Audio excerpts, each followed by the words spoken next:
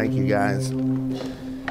So, just a minute ago, I had this bag of bones up here, and I also had a little miniature Milky Way candy bar before the kids left.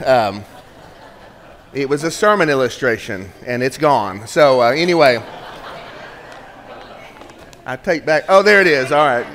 Peyton, Reagan had it. Okay. I was about to take back what I said earlier about them, but thank you for that. I need this. Anyway, glad you're here today. Praise the Lord for our choir leading us already this morning. The Bible says, I will see the goodness of God in the land of the living. And what that means to me, among other things, is that while we look for heaven, while we long for that day, like Trey said, we don't have to wait to join that chorus. We know God. We know the chorus of His praise. And so thank God for His goodness to us this morning. We'll be in the book of the Revelation, the last book in your Bible. And you can turn there toward the end. It should be easy to find a letter to 7 churches, a letter commissioned by the Lord Jesus Himself, given through the Apostle John, who was in exile. It means he was thrown out of society on account of the Word of God, on account of his faithfulness to preach, to tell the truth about the gospel of Jesus. They put him on this rocky island, a little piece of nowhere named Patmos. And there he was when the Lord Jesus appeared to him and commanded him to write a letter to take these things down, that God would show him in a vision to write them down and to send them out to the 7 churches, 7 specific churches, but also, as we know, 7, the number of completeness in Scripture.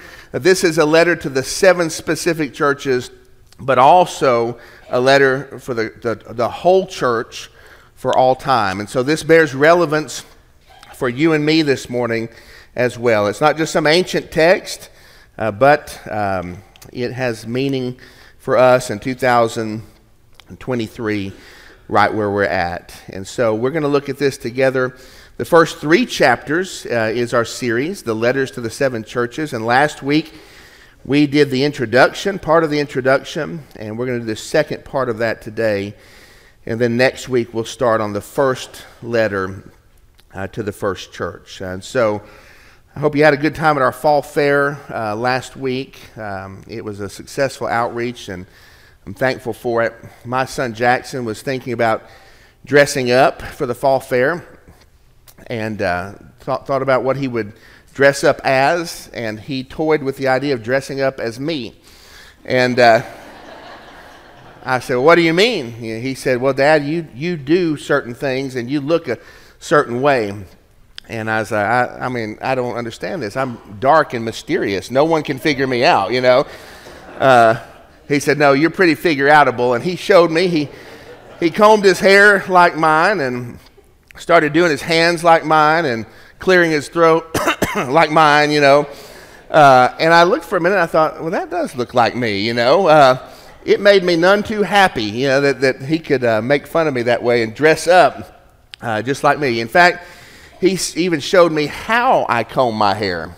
Not how it looks, but the method that I use to comb it, right? You're familiar with somebody enough, you know their qualities, you know what to expect from them, you recognize things about them, and the Lord Jesus brings himself into the presence, or brings John into his presence, and reveals to him the qualities about Jesus, the things that were going to matter, the things that he would need to know in order to endure the persecution. We can know the Lord Jesus. The Lord Jesus has drawn near to us to make himself known to us. And in times of trial, we need to be able to know what it is we can count on with relation to his character. And so this part of the letter is written, this part of Revelation is written for 2 purposes: a continued encouragement for these folks. They were suffering greatly, not only John, but the 7 churches. A great persecution had landed on Christians because of their faith. I mean, they were being targeted and suffering mightily. Pain that was really unspeakable and turmoil that was lasting beyond their level to endure. They needed to know they had a higher strength. And so this portion today is written for a continued encouragement for them. But also Jesus is establishing his identity so that they would know his authority to write these letters. Because the 7 letters, while at some points they're going to be encouraging and affirming to the good things and the true followership of these churches, in some cases the Lord Jesus is going to look at them and at one point says, I'm going to spit you out of my mouth. I mean, I'm done with how you've been behaving, and I'm going to reject you if you're not careful, if you don't draw back to me. And to do that, he is establishing himself as the singular Savior who is authoritative to say these hard things to the churches. Encouragement and authority this morning. And so let's read together, beginning in verse 9 of Revelation chapter 1. If you don't have a Bible today, these words will be on the screen. And if you don't have a Bible in your life, we don't want anyone leaving here today without a good, reliable copy of God's Word. And so we have those in the back for you. If you'd like to take one, don't be afraid to. There's no cost to you, and that's what they're there for. We love you, and we want you to have a Bible if you don't have one. Verse 9, I, John, so this is who's writing. This is his greeting in the letter. I, John, your brother and partner in the tribulation, right? This is the hard times. This is why he's writing. I, John, your brother and partner in the tribulation and the kingdom and the patient endurance that are in Jesus. This doesn't sound inviting, does it? I mean, this is tribulation. In Jesus, there's tribulation. In Jesus, you're going to need patient endurance as a part of this kingdom. I'm your brother and partner in that. I was on the island called Patmos on account of the word of God and the testimony of Jesus. I was in the Spirit on the Lord's day. You know what that means? That means on the Lord's day, which we celebrate as the first day of the week, the day that Jesus was raised from the dead, the day that he came back to life, we celebrate that as the Lord's Day. John was apparently on the island of Patmos, perhaps all alone there, and was worshiping and in the Spirit. That means he was filled with the Spirit that day. He was in tune with the Spirit. There's days we come in here, if you're like me, if you're flesh and bone, you come in here, and sometimes in our humanity, it's hard work to connect, to engage. And other days, it's just the Spirit flows. You feel it. It's effortless. John is there in the Spirit on the Lord's day. And I heard behind me a loud voice like a trumpet. Can you imagine that? If a trumpet blasted in here right now, it would scare us all to death. We'd all jump out of our seats. A loud voice like a trumpet is what he heard, saying, write what you see in a book and send it to the 7 churches, to Ephesus and to Smyrna, and to Pergamum and to Thyatira, and to Sardis and to Philadelphia, and to Laodicea. Then I turned to see the voice that was speaking to me. And on turning, I saw 7 golden lampstands. If you go on in Revelation, it's explicit. These 7 golden lampstands represent the 7 churches. Jesus is there, and John turns and he sees the 7 golden lampstands. And in the midst of the lampstands was one like a son of man. This is the Lord Jesus. Listen to this description. Clothed with a long robe and with a gold sash around his chest. The hairs of his head were white, like white wool, like snow. How white were they? So white, he has to do it in triplicate, right? He can't even describe it. They were white. And he struggles like white wool, like snow, very white. His eyes were like a flame of fire. His feet were like burnished bronze, refined in a furnace. That means they're like glowing. You ever seen a hot metal fireplace poker or something that's so hot it glows? The feet of this guy, of this Son of Man, this figure, the Lord Jesus, were like burnished bronze, refined in a furnace. And his voice was like the roar of many waters. In his right hand he held 7 stars. Those 7 stars end up being the 7 angels or the 7 messengers of the church, to the churches. In his right hand he held 7 stars. From his mouth came a sharp 2-edged sword, and his face was like the sun shining at full strength. When I saw him, I fell at his feet as though dead. But he laid his right hand on me, saying, "Fear not, for I am the first and the last and the living one. I died, and behold, I am alive forevermore, and I have the keys to death and Hades." Jesus is telling them here, there is a power in the church that doesn't depend on the members' strength or weakness. It doesn't depend on our wealth or poverty. It doesn't depend on our intelligence or illiteracy, our high status or low estate. The power in the church is the Lord Jesus. And we are shown 3 glimpses of that this morning. The first is this: Jesus is near to the church. Jesus is near to the church. Where might you expect to see the Lord Jesus in this imagery? Maybe on a high throne in the power of heaven. Maybe a reflection of him on the cross where he gave his life for us. The apostle turns around and he sees, first thing, the Lord himself among and moving in the midst of where? The 7 churches. The Lord Jesus is near to the church. He inhabits his church. We are important to him. We matter to Jesus. And what an encouragement that would be to these folks who are suffering. And what a strength I hope it is today to those of you who in very specific situations are suffering this morning. We don't know about your situation. We don't know what you're facing, the treatment that you're in, the diagnosis you've received, the results you're waiting for, the betrayal that you felt, the loss that you've suffered. We don't know. But what an encouragement today to know that the Lord Jesus is near to those who are his. We matter to him. Our little dog Arthur is at home. He's a little guy, and he loves these little bones right here. They're called dream bones. I've thought about tasting one myself before. I mean, they smell good.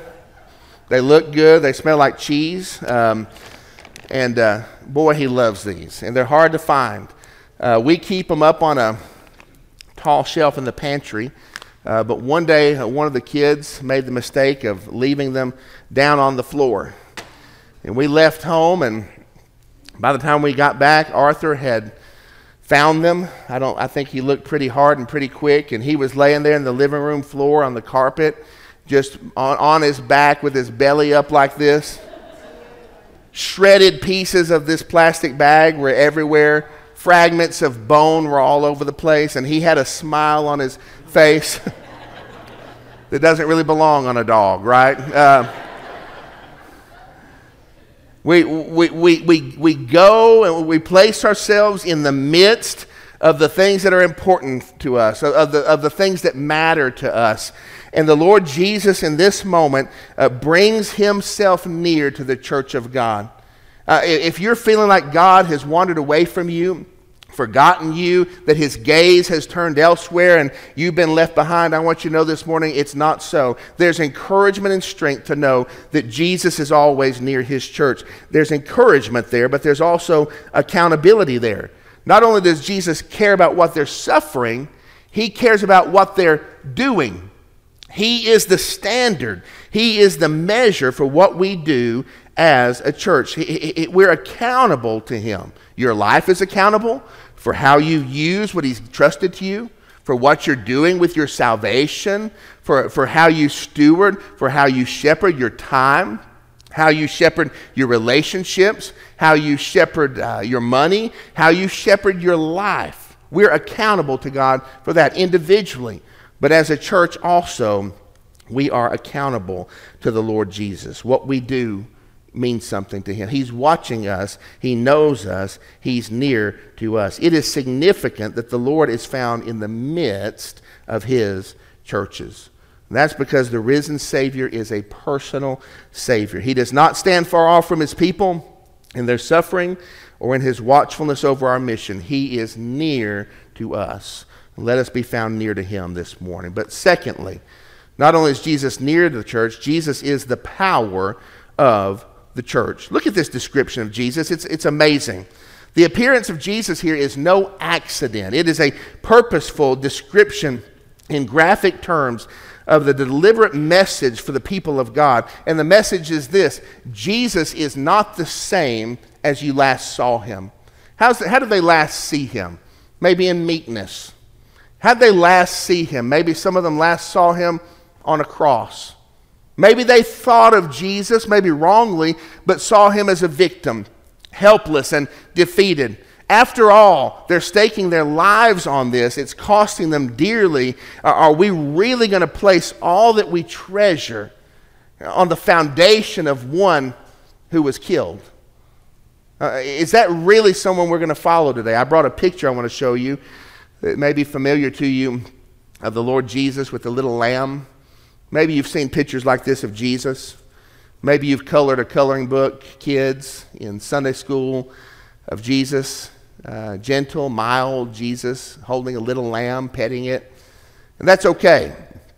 But the Lord did not want to leave them with that picture in their lives. Jesus now is a risen Savior. That's not only then, at the vision of the Revelation, that's on this day, today, right here. This is Jesus as he is now. That's why I brought this micro candy today. I remember when I was a kid, we had little candies like this for trick or treat or for fall fairs like we had at our church. They were called Fun Size. You remember them? Fun Size candy. I mean, they were about a third of an actual candy bar, and they were kind of fun, right? There was a little bit of fun to them. Then they shrank them, right? Not to this. They shrank them to what they called mini size. That was shameful enough. I found this the other day. My kids brought home candy from the fall fair. I found this thing. I opened one up to eat it. Milky Way is my favorite candy bar, by the way. And I opened this up. That's like micro size, right? You might not even be able to see it from back there. It takes more calories to open the wrapper than you get by eating. It's just patently un-American. And so I thought of that because the Lord Jesus, in this sense, God is giving us a description of him that reminds us that Jesus is no small Savior. Jesus he has no small power. If we're tempted in our lives, if these folks in Revelation had been tempted to think, well, there's nothing Jesus can do for me. Is the hope of salvation real? Will deliverance actually come from all I'm facing? Is it worth it for me to declare worthy is the Lamb who was slain? The Lord Jesus appears in magnificent glory here. Listen to this description. His clothing, you remember he had a long robe and a sash around his chest. This signifies that Jesus is the great high priest. This clothing was exactly the clothing of the high priest given throughout Scripture, and Jesus is that great high priest who has gone before us where we could never go on our own. How were the gates swung open for us to gain entry and access to the presence and fatherhood of God? They were swung open because the Lord Jesus himself burst through them on our behalf to make a way for us. He is the great high priest. His hair is white, triplicate white. That signifies that he is the eternal God. This is a representation of godhood. Jesus is the eternal God. His eyes are like a flame of fire. Jesus sees his church. He sees us in our suffering. We're not left out. We're not forgotten. And he sees us when we need corrected, when we're going the wrong way. Jesus sees his church. His feet are like glowing metal, right? Like something refined in a furnace. Jesus is the life of the church. He is that force which animates us. He is that force which moves us. We don't sit still. We have a mission to fulfill. We have a job to do. His voice is like many waters, the roar of many waters. You think of an ocean in hurricane season, trying to have a conversation there on that beach and being just totally drowned out by the roar of those waters. The Lord Jesus speaks. It means Jesus is the church's authority. The stars in his hands, the messengers of the churches. That could have been angels. It could have been the pastor elders of those churches. But at any rate, it means that Jesus is the message of the church. We have a singular message, and that is that Jesus saves. There is salvation through his blood. The sword. Jesus is the defender of the church. Jesus told the Apostle Peter that upon the fact that he himself was the Savior of the world, he would build his church and the gates of hell would not prevail against it. We're going to be here until the Lord Jesus comes. I don't know about this edifice on this corner. I pray that we will be, but the church of the living God will be here until the Lord Jesus returns. The gates of hell will not prevail against it. He defends us with his sword, and his face is shining like the sun in full strength. What type of sun? At full strength, right? The UV rays are 11. I mean, Jesus shines. That means Jesus is the glory of the church. What is our glory today? Our glory is in Jesus Christ and him crucified, risen from the dead, exalted and coming again. We have a glory, but the glory is not our glory. It is not something that belongs to us. It is something that is trusted to us. And the message here is that there is no other power worthy of the church of the living God. We should seek no other power than Christ alone. We must settle for no lesser animating force than the full personage of the risen Christ himself. It is he alone who has the power to comfort the hurting people of God. It is he alone who has the power to command our lives this morning. And he possesses both. We have no excuse for letting our lives be fueled by any cheap impostures. We had a barbecue lunch yesterday that was fantastic. I mean, it was the best barbecue. I say that truly. And the guys, man, incredible. Turnout, incredible. The money we raised, incredible. I'm thankful for the barbecue. But I pray that this church is never about barbecue. You see what I'm saying? I'm thankful for that. But I'm also thankful we're not about that. I'm thankful for the candy at the fall fair. Listen, as much as I complain, I ate plenty of it, okay? I'm thankful for the candy at the fall fair, but we can never afford for our success and our victory to be based on barbecue or candy by leaving out the personage of the risen Christ. It's all about him. I'm grateful for the financial health that our church has, and I praise God for it. It wasn't always that way, but we cannot be about money, can we? That is not who we are. That is not the center of things. I'm thankful for our tremendous staff. Listen, I could go on and on about this, and I praise God for you guys wherever you are right here today. I can't really see you right now, but listen, God has blessed us so richly in that. But I pray it is never about personality. Don't you pray? I pray that you're never attached to personalities here, to success here, to riches here, to barbecue here, anything else that leads you to be here other than glorifying the risen Son of God. It cannot be about these other things. Jesus is the power we need, and he's there in their presence. A church can fake it. You can fake it if you want to, but there's only one true source of real power. Jesus is the power of the church. Make no mistake about it. He leaves no room for us to forget it here. But lastly, Jesus is the redemption of the church. Verses 17 and 18. It's a dramatic picture of redemption that takes place. I mean, the Apostle John is not even facing the direction of the Lord Jesus. He hears a voice like a trumpet from behind him, and we see a turning take place. If he didn't turn, he would never have received the revelation from the Lord Jesus. There's a turning that takes place. And when he sees the Lord in all this fearful glory, what does he do? He falls in terror to the ground, as if a dead man, maybe paralyzed in his fear. Or maybe he's choosing to stay very still because of this figure, the Lord Jesus, and the awful and awesome glory that he's seen in there.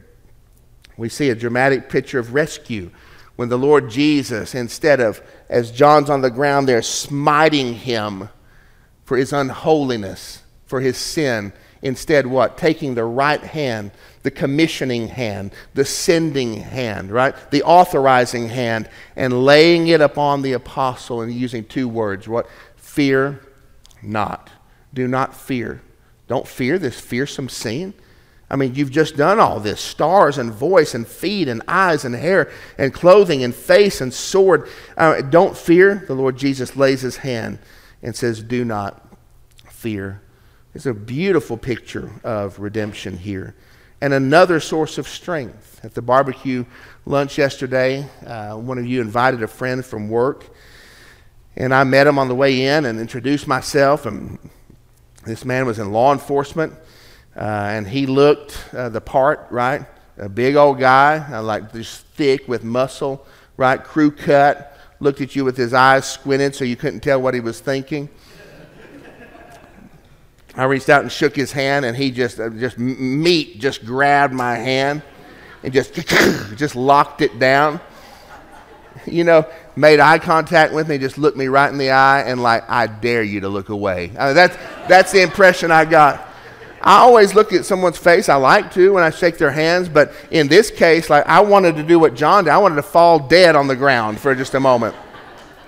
His son was following behind him, who was like 8 years old. And I put my hands in my pockets for him. I was like, I don't want to go through this again. I'm just kidding. I shook his hand too. But you could tell immediately he had the goods, right? He had what it took. This was a guy who could back up what he said. And the Lord Jesus is giving another picture of strength here. He communicates to John, fear not, because I've got the strength to do what I say I'm going to do. I can back it up with who I am. And there's an image here of who the Lord Jesus here is here. He says, fear not, he doesn't say fear not, I am the first and the last and the living one. What this means is he's eternally sovereign. There's never been a moment when the Lord Jesus was not in control of all things. There's never been a moment, not in the present, not in the future, where everything in all creation did not answer to him, where all wisdom, where all decisions, where all actions did not answer to the Lord Jesus. He is eternally sovereign. So when we're suffering, when we're hurting, things aren't out of control. They are in his control. Does that always make sense to us? No, it honestly doesn't. But we can take courage in knowing that it is true. The Lord Jesus is eternally sovereign, the first and the last and the living one. But also he's preeminently powerful. I died, and behold, I am alive forevermore. He's the only one who can say that. He's the only one who can ever say that. Colossians says this, he is the image of the invisible God, the firstborn of all creation, for by him all things were created in heaven and on earth, visible and invisible, whether thrones or dominions or rulers or authorities. All things were created through him and for him, and he is before all things, and in him all things hold together. And he is the head of the body of the church. He is the beginning, the firstborn from the dead, that in everything he might be what? Preeminent. I mean, there's no one above him. He is preeminently powerful. He can hold them when they need held together. But lastly, he's supremely irreversible. Notice this. Who is it that holds the keys of death and the grave, of death and Hades? It's the Lord Jesus alone. That means he's the key holder, right? Who he secures for salvation, you better believe they're secure. The Bible says who the Son has set free is what? Is free indeed. Look here, there is no one else who holds the keys over life and death, over death and the grave, than the Lord Jesus. Isaiah 14 says this is the purpose I have determined for the whole earth, and this is the hand that is stretched out over all the nations. Listen, for the Lord of hosts has purposed, and who will annul it? His hand is stretched out, and who will turn it back? Right? The door he's the one that no man opens the doors that he has shut. No man shuts the doors that he has opened. He holds the key of death and the grave. He is supremely irreversible. What that means today, if you're here this morning, if you're listening to this sermon somewhere else, and you say, well, you don't know the darkness of my sin. You don't know the places that I have walked. You don't know how deep it goes. The Lord cannot forgive me. There's no salvation for somebody like me. Yes, there is. Jesus Christ can save those whom he saves. He holds the keys to death and the grave. If he wants to save you, listen, friend, you can be saved. But also it means that those of us who are fearful in our salvation, who think, is God strong enough to keep me? Is God strong enough that I would endure to the end? Is God strong enough to hold me? The Bible says that no one will be able to snatch us from his hands. Why is that? Because he is the key holder over death and the grave, and he does not lend his keys to any other power. You are secure in Jesus. He is supremely irreversible. Jesus is able to tell those who turn to him not to fear. He is able to heal and restore and forgive because he is that singular key holder over death and the grave. He is able to lay his hand upon sinners who find that the fierce power of God is in fact the power that saves us, and that falling in fear, he is able to restore us to fellowship. That's the Savior that we're worshiping this morning. That's the Savior who calms our fears. And so as we end today, I want to ask you just a few questions. Where does your power come from this morning? What's the source of your power? What's the source of your spiritual life today? Are you drawing from the dry well of your own resources? Is this church doing that? It's always our measure. Are we drawing from the dry well of our own resources?